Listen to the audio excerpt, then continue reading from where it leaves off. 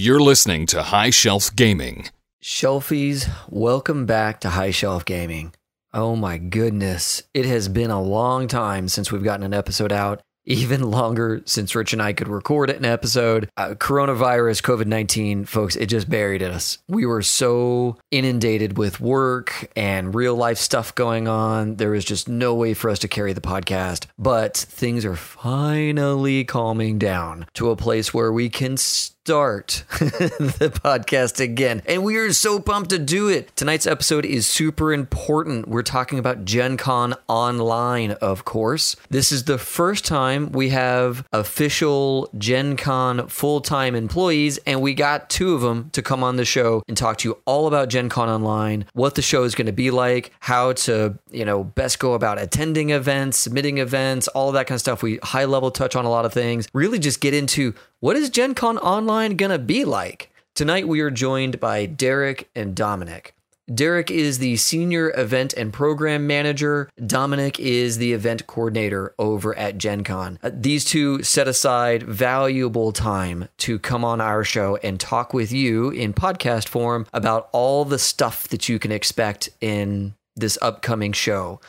I want to take a quick second, though, and talk about the dates of Gen Con Online 2020. In case you haven't found them or what have you, this might be your first time hearing it. Once the show is done, these dates won't matter anymore because 2021, everything's going to be different. But in 2020, the show itself is happening July 30th through August 2nd of 2020. Event submission is open now. Right? So if you wanted to run events for Gen Con Online, you could go right now and submit events.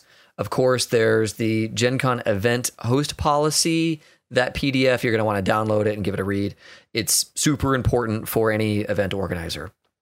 The event schedule, folks, is going to hit July 6th. So on July 6th, the schedule will be released with event registration, our favorite topic, and go back and listen to our registration episode. July 13th is when registration happens. Now, important point for event organizers, event submission closes on July 20th, a full 10 days before the show. This is different than when they were in person, right? The physical event, you could submit events like day before the day you wanted to run the event. That's ended. That no longer happens. At least with the online event, they need 10 days, which means event organizers, no more last minute submittals.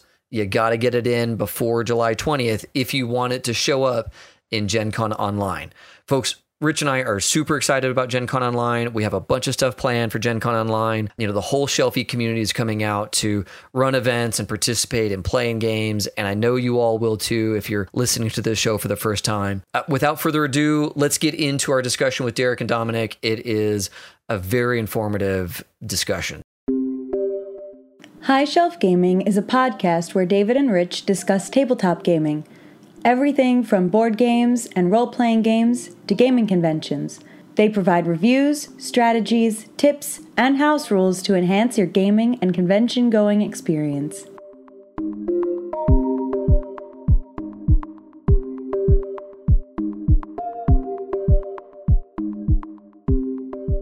Hey everyone, David here with High Shelf Gaming, and as always, I am joined by the Lycan, Rich. Mom, he called me a lichen. That means I'm like a werewolf. Hey, Dave. How's it going? Still working from the basement during the corona. My mom's been feeding me Hot Pockets and Tino's, so things have been pretty good over here. I do feel like a werewolf. My sleep schedule, I don't even know what day it is, Dave. What day is today, by the way? I have no clue. And actually, I think it's been like 2 months since you and I recorded anything, and I'm surprised that your mom is still feeding you. I would have figured she'd cut you off by now. Of course. Mom loves her little baby boy. So, yeah, but I'm looking forward to getting out of the basement. It should be anytime soon. But the only good thing about being here is high-speed internet access. Because coming up here at the end of July, there'll be an event that I will be attending virtually. Oh, yes. Oh, yes. We are super pumped. Yeah, High Shelf Gaming is always excited for Gen Con, and Gen Con Online is a thing. And joining us today to talk about Gen Con Online is Derek and Dominic from the Gen Con events team. Derek, Dominic, guys, thanks so much for coming on today and talking about Gen Con Online. Sure. Thanks for having us. Yeah, thank you. Thank you. Pleasure to be here. Gosh, yes. So, normally we do a bunch of tomfoolery, but I think I want to get right into business. Just a little bit of housekeeping. Derek, how did you get into gaming? What kind of games do you play? What's your chops? Kind of gamer are? Yeah, what kind of gamer are you? I do a lot of role-playing games. Yeah. I'm one of those ones who was, weaned on White Wolf. Yes! So, Yes! Oh no! Yes! Not another Yes! White Wolf fan. Yep. Yes! Yep. So I got to say that the Lycans can go back in the shadows, Yes! and the vampires will rule. Yes! So there's that. Shadowrun and Vampire and all that are kind of my bread and butter. Though I love a ton of You more do modern mean indie games and Vampire stuff like the that. Masquerade, correct? Sure. I think that Vampire the Requiem got a raw deal. I think there's actually a lot of really cool ideas in there. And, my headcanon basically combines the two of them. And then it was very gratifying to see a lot of the 5th edition rules borrowing a lot of the Requiem stuff, too. Yeah. Yeah. So we have this kind of running, just so you know what you walked in there, Derek. Rich and I have this running tally of who all started with White Wolf, which ain't a lot of us, and who all started with D&D. And every Come time on, Dominic. I'm pulling for you, Dominic. Well, D&D. Okay, spoiler alert. It's not going to go well for you. Second, technically, if we're talking about starting, I did have D&D back in the day, but I got the starter box or some starter box, and couldn't really figure it out, and really wasn't super into it, and fell out of it pretty much immediately. Yeah. It was Riffs in Teenage Mutant Ninja Turtles that brought me back in. Wow. So I did that for a year and a half or so before I went to high school and found Vampire and Shadowrun. Yeah, Vampire. Oh, and Shadowrun too. Yeah, those are all big when I was in So, but now I play a lot of stuff. There's a lot of board games I play, a lot of card games I play. I recently got into miniatures, so I'm big into Warhammer now too. Nice, Sweet. nice.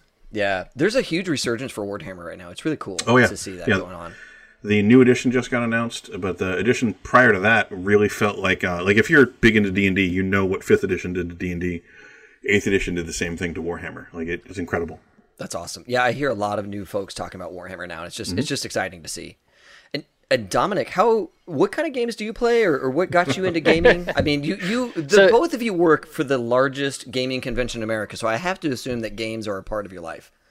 To Derek's laughter earlier and kind of teasing this, I'm would be probably at Gen Con, one of the lower scale as far as more of a casual gamer relatively. So sorry to disappoint there. I'm not going to have it's good. intense stories on that end. I have played D&D one time while I was in college, so I guess D&D 5e would be my first introduction. And only It my still brief has the introduction words there. D and D in it. So There you go, Rich. So Technically, those are letters, sir. well, Not I the way make Rich up says my it. own nomenclature. Yeah. I like a lot of civilization and city building games. So I started early, I think, with Gonzaga and Suburbia. Right now, actually, Derek at Gen Con last year got me to check out Hadara, and I've played that intensively the past 6 months. So that's been a really fun one. And then just some other deduction games as well, Fugitive, a few things like that. So I'm definitely more of a board gamer, definitely more of a casual environment than most. Heck yeah. But I will say in my short time at Gen Con, I've just been fully immersed into the breadth of the gaming industry, and I've learned more in the past 18 months working here than I had the entire time previous year. Oh, I'm sure. Yeah, trial by fire. As someone who just plays games casually, and then you start working for Gen Con, it's you get smart on this stuff real fast. Wow, that's Exactly. really interesting. You've been there 18 months. Are you a newbie within the crowd? And Derek, how long have you been there? And how long is the average tenure where you're at? Oh yeah, that's a good question. So, January will be 15 years for me. Look at that. Nice.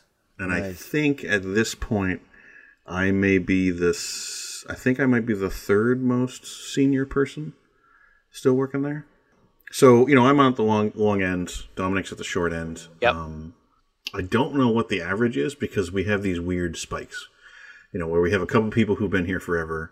We've got several people who are, 3 years or less. And then I think we've got kind of other clumps here and there. So I don't know what the average would be. Like, I guess it would come out to probably like 4 years, maybe? Yeah. Okay, Yeah, that might be a little lower than I expected. I kind of was thinking, 10 years be the average tenure.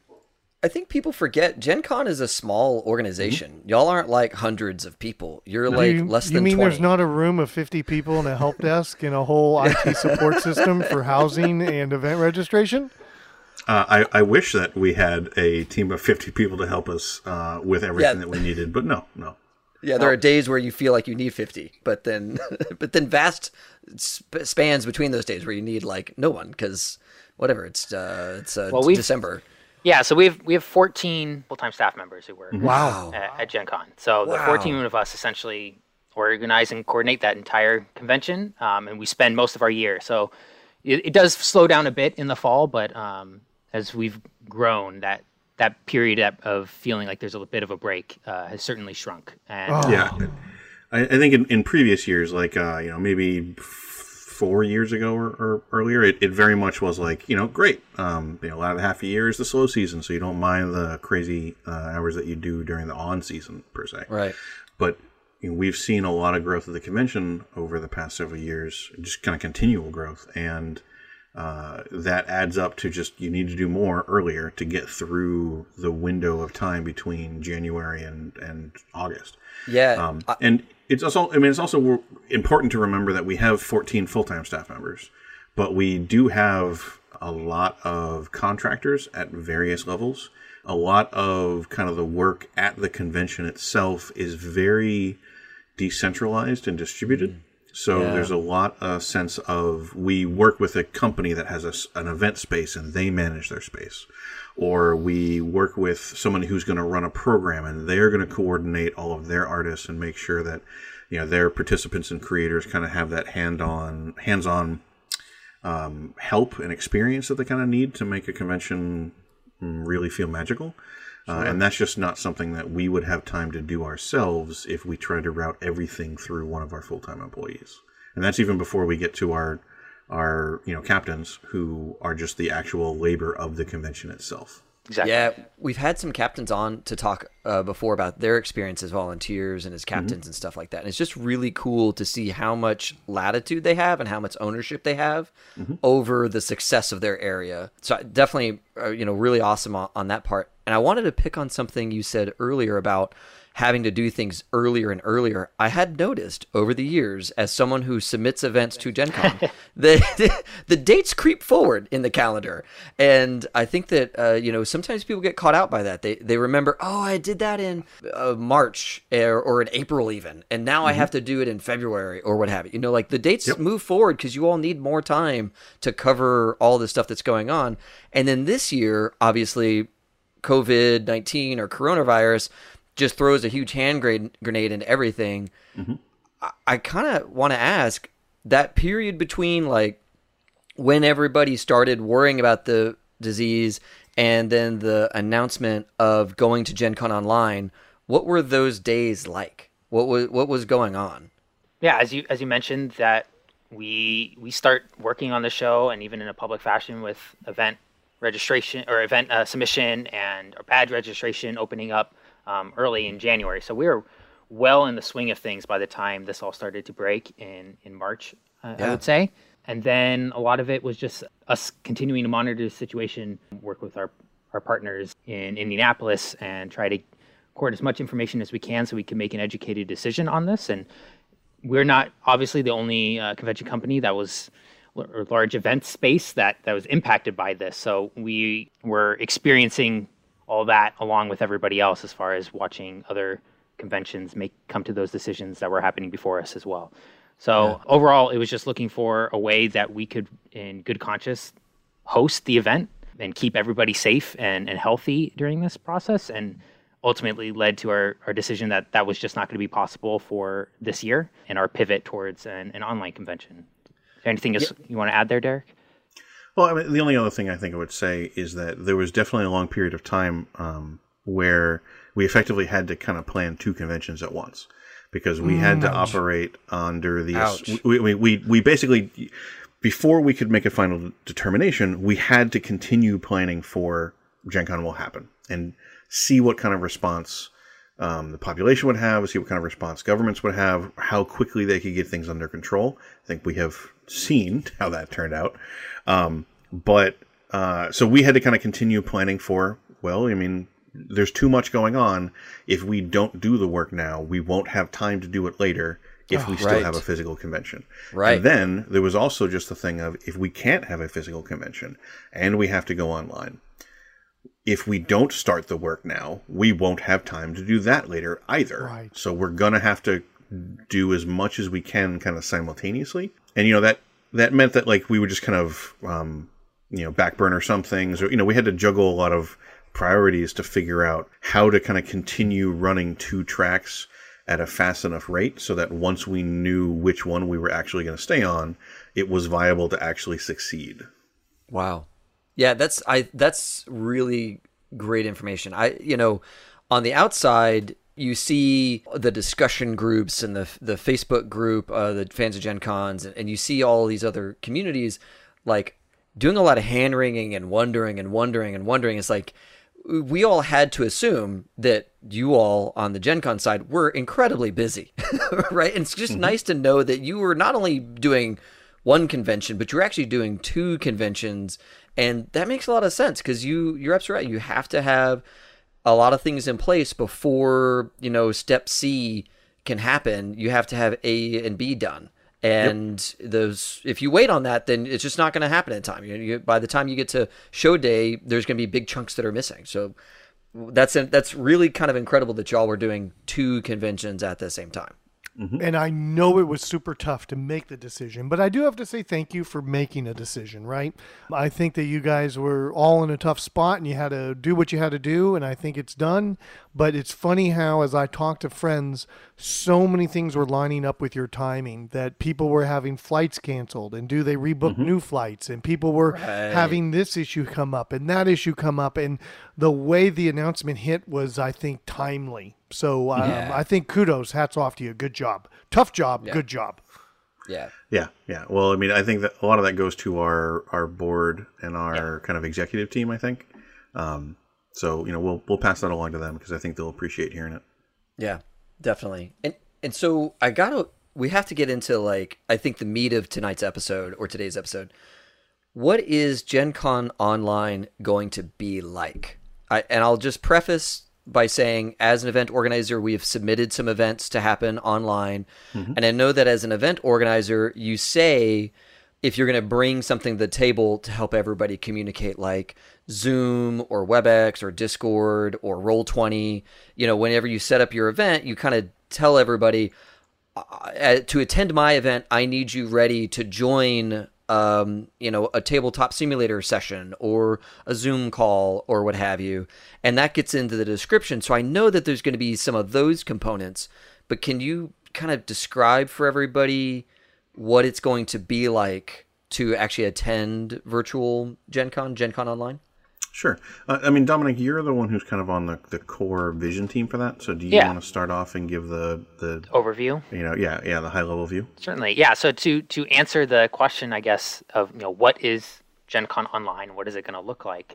Gen Con Online is our take on an online convention that we are putting out as a way to further engage the community this year and not just say, hey, come back around and see us again in 2021. So we're excited with this opportunity to kind of allow a space for people to be creative and get together, and just the core tenets of a convention of community and connection, and obviously a lot of great programming, as you were talking about. So a couple of the things that we'll be doing, we'll have a lot of streaming programming. So as far as live content and ways that people can observe and engage, there'll be a lot of streaming. I'm sure Derek and I will talk a bit more about that later as well. We'll have a Discord that's going to be used to kind of support all the tenets that are going on and just provide some community aspects. We'll have on our website a visual presentation of our exhibitors and partners in a way that our attendees can interact with them and Oh, that's cool. See different ways that they can participate with them. So there won't be direct communication, but you'll have the ability to access all the information that the company or exhibitor will see. And so if an exhibitor wants to run their own Discord channel and they're going to do separate stuff separately, they'll have a little link there describing what to do, and you can go and jump right in on that. Or if they want to promote a certain product that they're releasing, they'll be able to do that as well. So we're giving the exhibitors, the partners that are going to be within that field, the capacity to kind of create what they want to do during Gen Con Online, and this will just be a cool visual way that will present that information. That's nice to still be able to browse vendors and see the announcements, and then find a way to get more information. Like that's, I mean, frankly, that's probably a third of my convention is just wandering the dealer hall. So it's really nice to know that it'll be different, obviously, because I'll be on a website browsing other information pages. But it's cool that it sounds like there will be a way for me to link into a discussion room or something where I can ask questions and learn more about the latest game of this or that or the other. Yeah, it's going to depend on the individual exhibitor, I think, in a lot of ways. But it's going to be an interface of, like different tiles that you can zoom in and out of and kind of pan around on. So you have the ability to explore a little bit, and you'll be able to see what individual exhibitors and sponsors and partners have decided that they want to share. That could awesome. Be photos of new products. It could be a link to their Discord where they really want to build their community and connect with people online when they can't see them in person. It could be a link to the events that they're running. Could be a link to their online store where you can pre-order what normally you would have picked up at the booth or whatnot. Oh, you just answered my question. How do I get more Doctor Who and Firefly stuff? So there will be some links. Maybe if and I can't imagine any of them not providing a link to a shopping cart or an online store, but that's definitely going to be in the works, it sounds like? Yep. Yeah. I mean, everybody will have the option of, or the ability to send people to their store to let them know where to get the stuff that they want to get released. Right. But that's one of the key challenges of taking a convention online, is that I think when you look at a lot of events, when you look at a lot of seminars and panels, those have very, easily understood logical adaptations online. There's certainly hurdles involved. Like, if you're going to play a board game online, you have to learn how to use Tabletop Simulator or Tabletopia or Board Game Arena or something like that. But you get how that works, basically. You're still playing the game. You're just using a different interface. But the exhibit hall component to a convention is really important, and that's one of the things that a lot of people ask when we first made the announcement of, well, what is the virtual exhibit hall going to be? And I think in a lot of cases, people, they sense the gap to the online show versus their physical experience that they're used to, but they don't necessarily know how to fill that. And that's something that we're going to be experimenting with, I think, in a couple different ways. And this kind of tile interface is one of them, where you still get a sense of going through the list and seeing how many people are involved, even if you end up going directly to their site to buy the thing. Yeah, so important note just to call out, that's not a Gen Con store where you load up on games, from other vendors. You're going to their stores, right, to do the transaction. And through that link, yes. Yeah, exactly.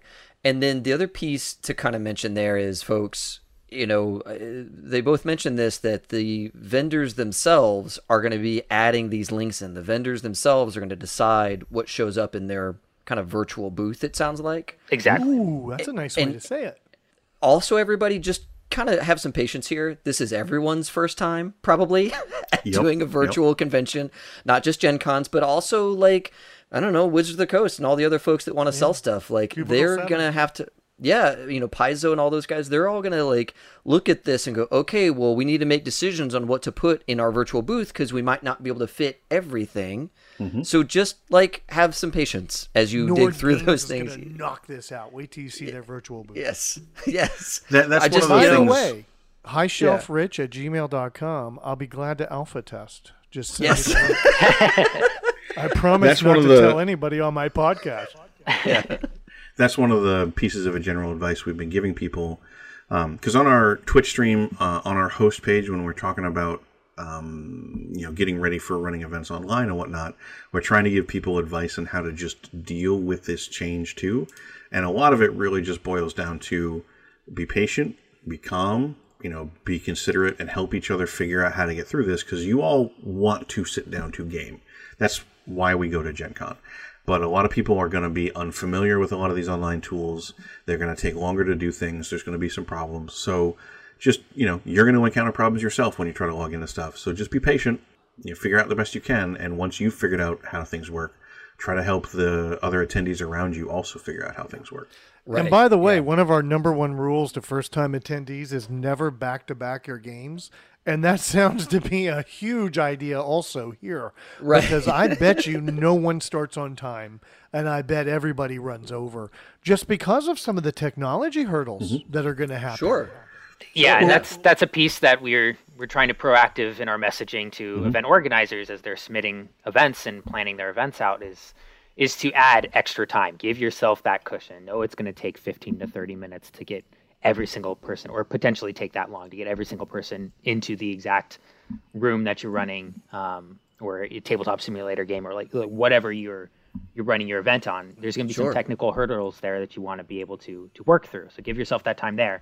And then just by nature, everything online in general seems to take a little bit longer than it does when you have the familiarity of somebody physically being next to you. So right, yeah, you won't have the experience of like running to get to that table before the game starts because you were in like Lucas Oil playing True Dungeon and you got to run to JW to play a game. You won't have that experience, but you will have the experience of playing True Dungeon virtually and then having to go and like download whatever the program is that the next GM wants you to have. And that's something to kind of consider, folks, is some of these programs are free, like Discord and Zoom, and some of them aren't. Like Tabletop Simulator can cost you $20 on Steam. Yep. So like when you go and look at the event registration, look at the programs that the GM wants you to have, and make sure you already have it, or if you don't have it, that you're comfortable spending the $20 or $10 sometimes when it's on sale, buying that program so you get to play that game in that environment. Because the GM is not going to change the program for you, right? If it's on Tabletop Simulator, it's on Tabletop Simulator. If it's on Tabletopia, it's on that platform. So kind of make sure when you're looking at the event registration that you're clear on what programs are going to be needed for you to get to play that game, and you're happy with those programs. And by the way, a big rule of life is mute your microphone when you're not talking. Yeah, so we actually went through a lot of these kinds of tips, like push to talk, mute microphone when it's not your turn, some kind of best practices as both a player and a GM. We've got a series of videos on our Twitch channel and on our YouTube that if anybody is curious about running a game or exploring some of these tools, they should check those out. And some of the things that we probably want to pull out. Where do we find those? Where do we find those? What is and Dave will link in the notes below. Sure. So our Twitch channel is just Gen Con TV. So twitch.tv/Gen Con TV. And our YouTube channel, if you search for Gen Con TV, should come up as well. Awesome. And we can provide you those links over email. Perfect. Yeah, the YouTube channel itself is Gen Con, so you'll be able to find it there. Either way, and those are also found on our general website under our socials tags and stuff. So excellent. Yeah, and folks, the last episode we did was on how to do virtual gaming as well. So like general guides on virtual gaming, and then go there to their YouTube and Twitch for the like more involved guides, probably on individual tools and that kind of thing. I think it's one of those things that, like, again, everybody's doing this for the first time. We all have some learning to do, and we all have some patience to give ourselves and to give one another while we all collectively learn this stuff. And that's good. It's an important step for us to be able to still get to enjoy this event that we all, love and that we all want to enjoy. And we'll be continuing to add more information and put more stuff out there as we go along in the run up to the convention itself. So just stay in tune with our website and our different socials where we have those videos currently, and just know that there's going to be a lot more information coming along the way to help us best prepare for this as much as possible, while acknowledging this is going to be new for everybody, as we've mentioned a few times. Sure. Yeah, no, that's good. That's really good. What do you think the numbers are going to look like for events online versus those on site? And I think about the Boss Frog guy that brings his 3D dungeon over to Gen Con with his 552 metal miniatures from 1984, and we play classic, or we play, original D&D. He can't take that virtual. That can't be online. What do y'all think this turnout's going to look like? Have you run some projections or numbers? So, I think it's probably pretty obvious that the gaming community is idiosyncratic enough that I'm not sure we have data to give any kind of solid projection from. Before we started talking to companies and gaming groups about what a virtual event would look like, I had very conservative estimates as to the number of events that we would get. And then after talking with everybody was so on board and excited about it that I expect we're going to have many more events than I had originally anticipated. I hesitate to give an exact number just because I know it's going to be wrong one way or the other. Yeah, any estimate is wrong. Yeah. Yeah, so it's not going to be the same as on-site by any means, because this is a first-year online convention in an environment where a lot more people have started playing games online, but it is not universal and it is not smooth and easy for everyone, at least not to the same extent of people who are used to how Gen Con works, showing up to the convention and sitting down at a table. Right. I think that we have the possibility of, growing to kind of incredible scales in the future. But I think this first year, we're a little bit more focused on kind of crafting an experience that won't be perfect and won't be enormous, but will make everyone more comfortable with the idea of, yes, this can work. Online events work, online conventions work. We can kind of build from here, I think, is our main priority and perspective. Yeah, I think one thing we've really learned throughout this process is that if we create a space for it, the gaming community will use their creativity and desire to game with each other and find a way to pull it off. So we're getting a whole slew of different approaches to online gaming than we initially prepared for, and I think that's the whole point, is that the community itself is going to provide a lot in that aspect, and that we're here to help present that information with them as successful as possible so that people can participate in their games and ultimately get together to do what they want to do. So there's a lot of creativity coming out right now that we don't typically get to see with a physical convention, where we have some more hard restrictions also. So how much is it to register to Gen Con Online? Yeah, so it is, the convention itself is free to access. You will just need to log in to an account to register on GenCon.com. How do you do that? How do you do that? Free registration? Yes, so there is no badge price. If you log into GenCon.com, you can register for a badge, or quote unquote purchase a badge, but it's a free badge that will basically just serve as your access to predominantly the events portal, potentially a few other things. This is a free experience. The only piece that there will be some aspect of payment to will be regarding some of the events. So there'll be the capacity for event organizers to increase their price of their events. There will be several free events, but there will be many of the events will have a ticket price associated with it. So if you don't want to come in and play any events, there's a whole bunch of different opportunities that you can do or participate in for free. There's also some free events that will be in the system. And then if you really want to dive in and the events is your thing, there'll be most of those events will have some sort of cost associated to it. Wow. That's awesome. That is awesome. It's good to see that those creators who need to recoup some of their spend to put on these events and that kind of thing, there's still a vehicle for them to do that. I also really love that you're able to do it as a free convention, at least to get the badge for free. I think that's great. I honestly didn't expect that. I thought there was going to be some kind of nominal cost, but it's really cool to see that it's free. Just really good on y'all. I think it's a real exciting kind of way to make the convention, when we're taking it online, just make it more accessible to more folks. So, there's definitely people who couldn't afford a badge or travel or a hotel room, and that's what kept them out of Gen Con previously. And now what we're hoping is if we remove as many of those barriers as we can, and they just have to worry about a ticket cost to reserve their ticket and make sure that they have a seat at the table, how many more people will now be able to participate in the game, in the convention as a whole? And as a general rule, if it was a free event before, if it was a seminar, if it was an anime event or something like that, it will be free for Gen Con Online. And if it had a cost before, it probably will still have a cost at Gen Con. But the Gen Con base price, instead of scaling with duration, is just a flat $2. So there'll probably be a lot of events that are just $2 a ticket.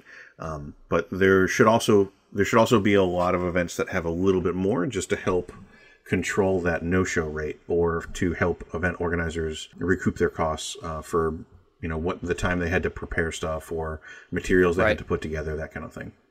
Is there anything else around the events, kind of how that's going to go, that we haven't really dived into, that the two of you are tracking on, that we need to make sure folks are aware of?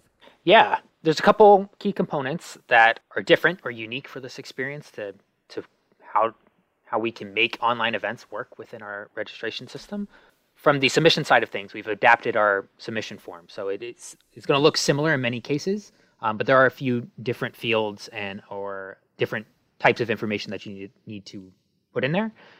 Most notably, obviously, is this platforms feature. So in a world where we don't have to physically place events, where there's no locations or any of that, but instead, event organizers should be listing the platforms that they're going to use, so that attendees are very clear in browsing the events eventually during registration what platforms they're going to use in order to participate in this event. Where are they going to need a Zoom? Or are they going to need an account on Tabletop Simulator, et cetera, et cetera? So there's a few key changes there on the submission form. From the how events will run itself, one big question that we kind of had to solve was, how are people going to be able to share the links to all these different platforms that they're going to run? So yeah, it's like 5 minutes before the event. How do I, as a player, get the link into the meeting? Exactly. So we have created, is in development, I should clarify there, in development, what we are calling the event messaging tool. And that will be a space that will have a similar UI to some of our forums, but ultimately will be a place that's directly connected to the event details for the particular event. And within that event messaging tool, only the EO of the event, or the event organizer of the event, any game masters that are listed for the event, and then all the registered players, so people who have tickets for that event, will be able to communicate with each other.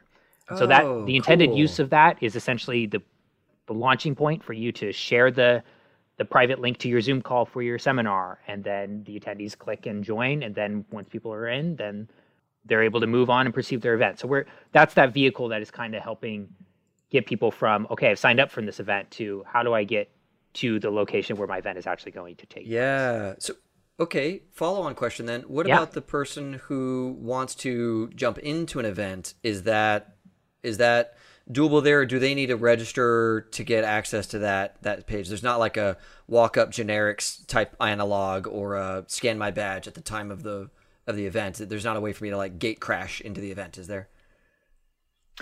Yeah, so that the intended goal is to remove that gate crashing component for privacy and reasons. If you are, but we know there will be potentially no shows or rooms available. So within the Discord that we mentioned earlier, that will be launched shortly before the convention. In the Discord, there will be a whole bunch of events support channels, and there will also be a channel called a Looking for Players channel.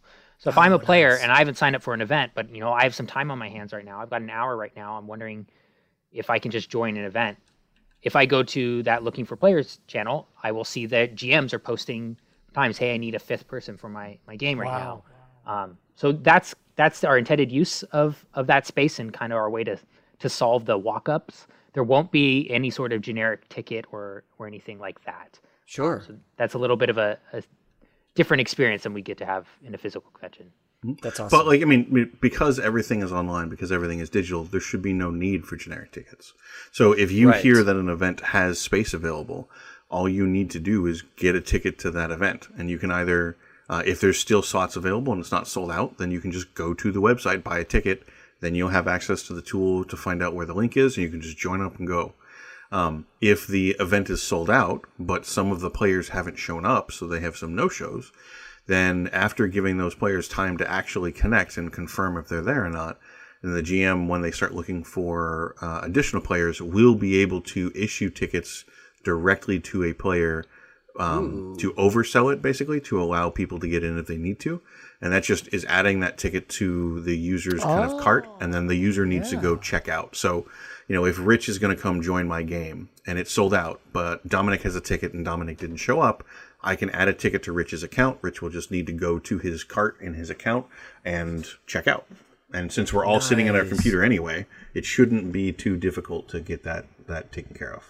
Yeah. Oh, okay. That's okay. Thank you for answering that, because that's going to be my next follow on. It's like, okay, how do I do the oversell? But that makes perfect sense that I, as the GM, can decide I want to sell additional tickets, and I want one of those tickets to go to Rich and another ticket to go to Dominic, and the two of you get emails, they show up in your carts, and you either approve that or don't. Mm-hmm.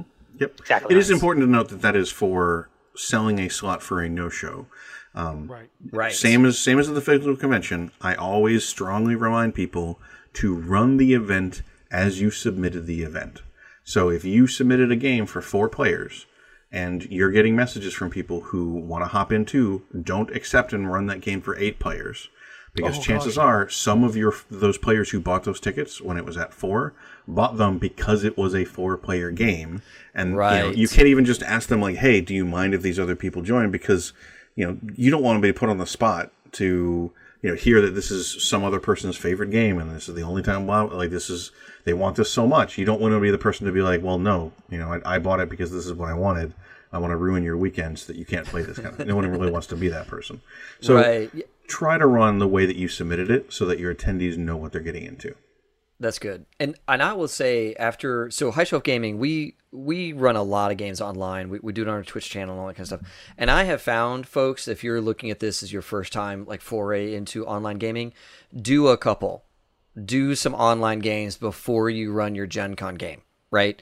This is something that Rich and I have said all the time whenever we did our survival guide to Gen Con. Practice before you show up to Gen Con to run your game. Like, see what it's like to run your game at 5 players or 4 players virtually, because it's different. It's just different than when you're at a table. So folks out there, if you're considering doing this stuff and you want to run an event, do some practice, right? You got a lot of time between now and then. Grab some friends, do some online practice before you run your game at Gen Con, just because it's just different when you do it virtually, right? And you want it to be smooth as possible. Yep. Yeah. You don't want Gen Con to be, if you're running the game, you don't want Gen Con to be the first time that you're using the platform you've selected. Yeah. Right. That does totally change our approach. Not only is it know your material, because you're going to get confused. I mean, it's going to be stressful. So know your material. It almost is know your technology too when you're doing something online. I've never thought about it until you said that, Dave. You got to know your tech. Yeah. Yeah. Especially now, like which techs allow you to mute the other party, because sometimes you might want to mute the other people. That kind of stuff matters. Yeah. I mean, you're going to want to know how to get people in. So you need to know how to invite people. You need to know how to boot people. You need to know how to mute them. You need to know how to make sure that you can communicate with them. They can communicate with each other, like all that kind of stuff. And just like in general, sort this stuff out well ahead of time. Even if you're a player, like don't wait for the day of to install Fantasy Grounds. Oh my gosh, make sure that you've installed Fantasy Grounds the week before and that you've run the updates for it. If Windows Update is telling you it wants to update, maybe do that before Gen Con, not like right when you're supposed to go join your game. Like, take care of your computer, and then hopefully your computer will take care of you. Right. That's IT talk right there, man. That's you got to. That's why that's do classic. I see there's a back channel conversation with Derek and Dominic talking to Microsoft? Hey guys, no updates before July 30th. Okay. Right. If only we had that power. Right. Yeah. Can you just wait? The only power I have with technology is to make it crash. So I'm just telling you from personal experience. Do your research. I have a magical gift.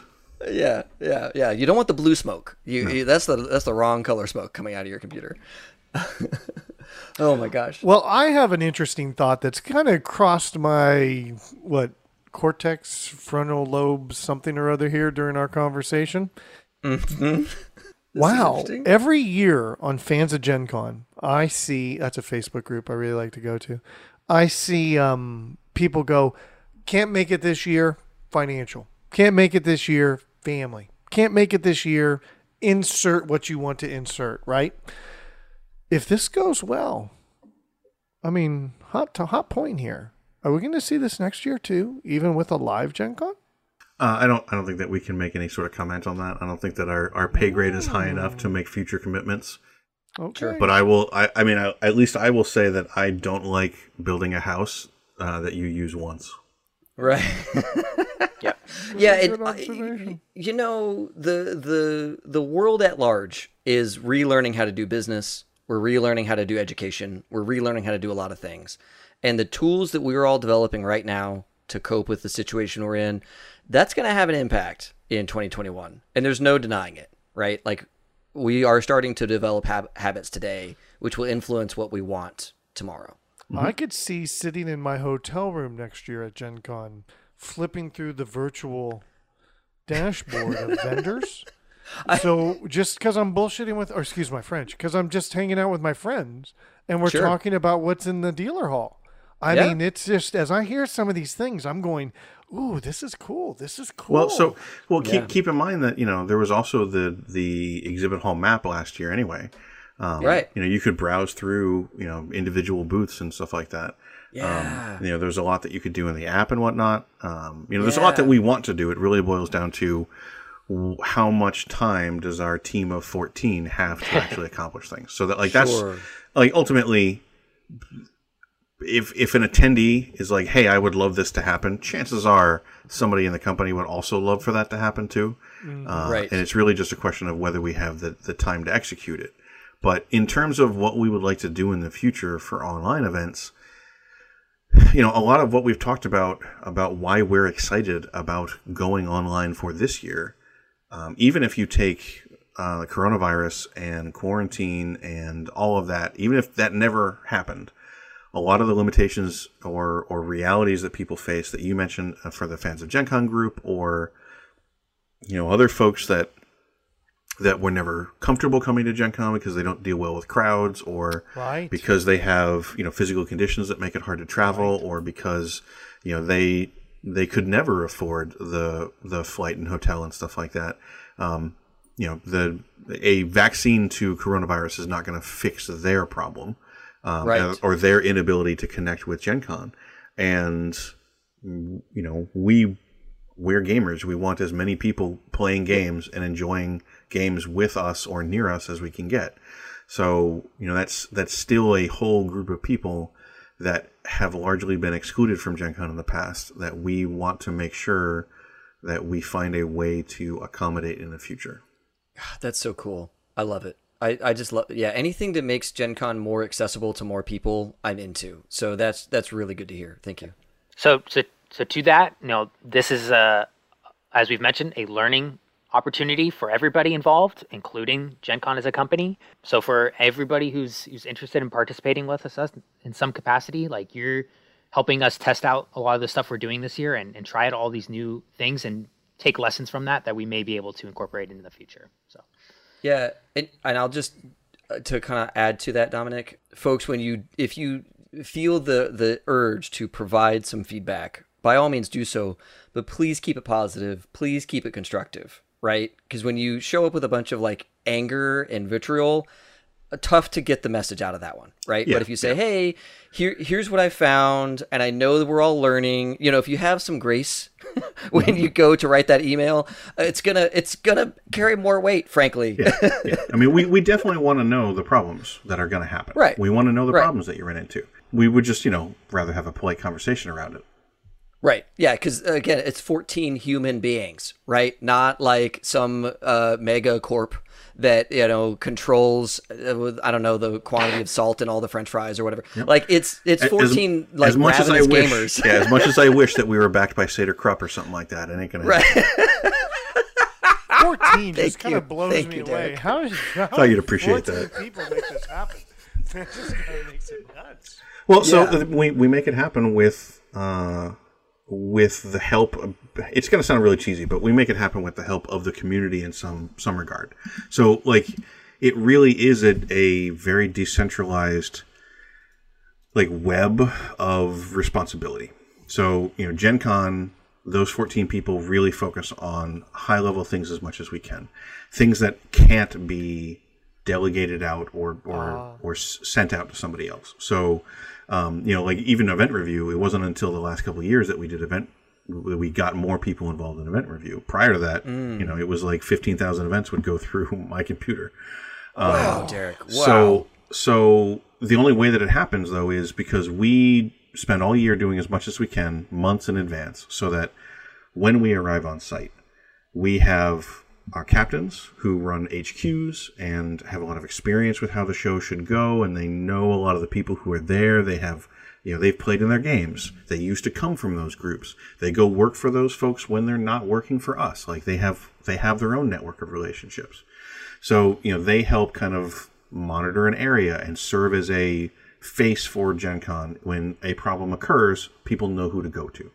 And then we have our contractors who might be in charge of the anime program, or who are handling the arcade machines, or who do these different things. And what we do is we try to kind of carve up little sections so that these 3 rooms, the program of events that's going to require a lot of finesse and nuance of, we want to schedule this event because it leads into this other event, and then this is really topical, and this would be really cool to fit. Like, that kind of stuff is important, but, we try to empower the people who are in charge of that program to make those decisions.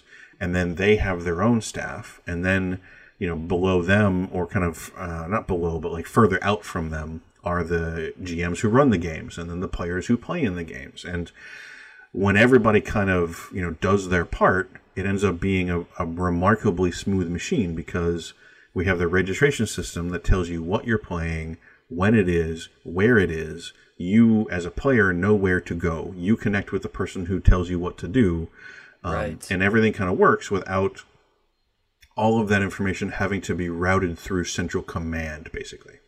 Right. Yeah. Very decentralized. You're empowering a lot of people to be successful. And as long as they are all as passionate as they appear to be and as eager to do this, it's going to go swimmingly. And that's why, like, all the events that I go to are so good. Like the folks that put on True Dungeon and Super Robo Rally, those are all like incredibly passionate people. They just love doing their thing. Yep. And I, as an attendee, gobble that up because it's so much fun. Yep. That's really cool. A lot of the job that Dominic and I have with regards to events, we don't run the events. We don't come up with the ideas for a lot of these events. Like, we suggest stuff to folks, but in most cases, it's an individual, a gaming group, or a company coming to us and saying, here's what I want to do. How do I make my round peg fit in your square hole? And we just then figure out, like, okay, well, here's how we have to adapt it. I've sent you a couple of those emails, and you've responded very well. Thank you. Yep. I mean, we do the best we can to try to figure out how to adapt whatever weird, crazy event idea that you have to the almost like language of how Gen Con works, so that people can understand what's supposed to happen, even if they're not immersed in your event year round. And if Gen Con would not be where it is if it wasn't for Privateer Press showing up with, like their suite, or with Pastimes showing up with, all of their events and stuff like that. So, Gen Con is kind of a huge coalition of, hundreds of tiny little kingdoms that have their own operating rules, and Gen Con tries to just kind of serve as the connective tissue between all of them. Yeah. Yeah, and it does that. I mean, it does that so well. So I'm really excited for you all taking on the Herculean task of making Gen Con Online a thing where all of these tiny kingdoms get to still have their day, right? And still have some vehicle by which they can achieve their goals. And obviously this year we're all duct tape and baling wire, and we're learning as we go. We're building it as we're driving it, kind of thing. But that's part of the thrill in a way, but also part of the joy of this is that we all get to try something new and hopefully gain a lot from this and enjoy kind of a future where online conventions are now a thing. And having a successful one under our belts is going to be really key in making that a reality in the future. That's what I'm hoping. Yeah. Well, awesome. Derek, Dominic, guys, it's been really nice having you on here. Dave, I got 2 more questions. Oh, you got 2 more? I got 2 more questions. These are hot takes right here. These are some hot takes. Who can help get me a lower badge number so I can have some street cred? And number 2, what is the special code so I can get to the front of the housing portal next year? So, does it make you happier or sad to know that I have numbers 3, 5, and 7? That was going to be my comment there. It's like, you're talking to I need some street cred. Derek, hook me up. I want 3, 5, 8. No. When I said 3, 5, and 7, I didn't mean 357. I meant the accounts 3, the accounts 5, oh my and the accounts gosh. 7. we started this whole conversation about tenure and experience at Gen Con, and there is your living proof right here. Yes. Of what that tenure gets you. It gets you the lowest of low numbers. I would really like to get account 42. Whatever you can do, I like that. Sure. I'll see what I can do. How about that? Yes. Oh my gosh, you're gonna make Rich's month for sure. Yeah. Those are my hot takes. No, I'm not gonna make his month. I'm just gonna string him along. No. Yes. I play Vampire. I know how this game works. Yes. If you just send me this information, we'll see what we can do. Oh, it's incredible. Awesome. Well, guys, thanks a ton for making time out of your day. I know that this conversation, we try to keep it to an hour. We've gone well over an hour at this point. I really appreciate both of you making the time for us to talk with you about Gen Con Online and help the audience and the folks at home kind of get a sense for what they're getting themselves into. This assuaged a lot of my concerns. I really love hearing about the ability for people to come into an event if there's no shows and all of that kind of stuff. It just feels like that was you huge. Thought about all of the stuff that people typically run into and are creating a method for them to still do that virtually. And I just love it. That's what we're trying to do. That's what we're trying. Yeah. Yeah. It's, thank you for having us on. It's been a pleasure getting to talk this through with two people who don't know what we've been working on for a while and be able to start sharing some of the things that we've got going on, and then direct your audience to be able to participate with us and join in the fun during those 4 days. So we're looking forward to it. Awesome. Yeah. And folks, we will link to all of the stuff that you guys mentioned, the YouTube and the Twitch and of course the site, obviously, those places to go and get information and get connected in to learn more as announcements come and that kind of thing. Derek, Dominic, do either of you have social media stuff that you'd want to plug or anything like that? Well, I will say for myself, I don't have personal social media that I want to plug, but Derek and I are out. And amongst our many tasks, Derek and I are also two of the leads on all of our streaming initiatives during the year. So if you want to check out Twitch, our twitch.tv/GenConTV, or just look up GenCon TV on Twitch, we have live streaming that we have year round. And a lot of that is just great content that we have and different people we partner with. All those are then saved and recorded and put on our YouTube as VODs for people to watch later as well. So got a lot of fun content going on there. I think we have you guys on auto host because it's just so good. I really love all the content. I love that you guys are making more content. It's really, really nice. As someone who's been a fan of Gen Con, making content around your convention, it's been really good seeing you all ramp those projects up and doing more and more of it every week. It's just been awesome. Great. Well, that's very gratifying to hear because we put a lot of work into that. Sure. It has been a big kind of portion of my past couple of years. So I'm glad that you really enjoy it. I think if anybody kind of wants to follow us on social media or check us out, definitely come and join the streams on Twitch. I am also on Twitter at Frequent Beef. So if anybody has any questions, they're welcome to ping me there too. Excellent. Everyone ask for your better badge numbers, right? Yes. It'll be great. just hammer them on Twitter. Hello. It's always free to ask. Just kidding. Don't do that. It's always free to ask. Awesome. Well, everyone at home, as always, thanks a ton for listening. Have fun and play well.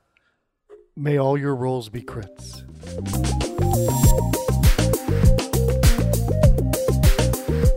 Thanks for listening. If you like our style, please subscribe or rate, the podcast within your app. It helps fellow listeners find us. We really appreciate it, so thank you. To join the community, you can find us on Twitter and Discord, Facebook, Twitch, YouTube, all under the name High Shelf Gaming. Super easy to get connected and join the fun. This episode is copyrighted by High Shelf Gaming LLC and is not cleared for broadcast or syndication without written approval. The music was provided by Lil Funky on YouTube, and our web presence is managed by Amy Nelson. Take care, friends.